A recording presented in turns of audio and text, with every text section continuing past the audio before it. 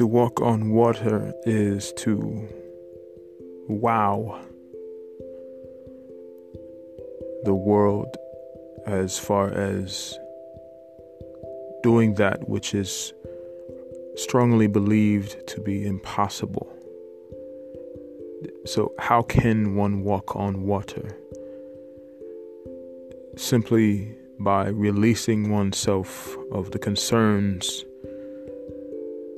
and fears and all of the things that weigh the soul down by means of the flesh and all of those things that make the flesh as detrimental as it is to an enlightened soul. This is John. Blessed.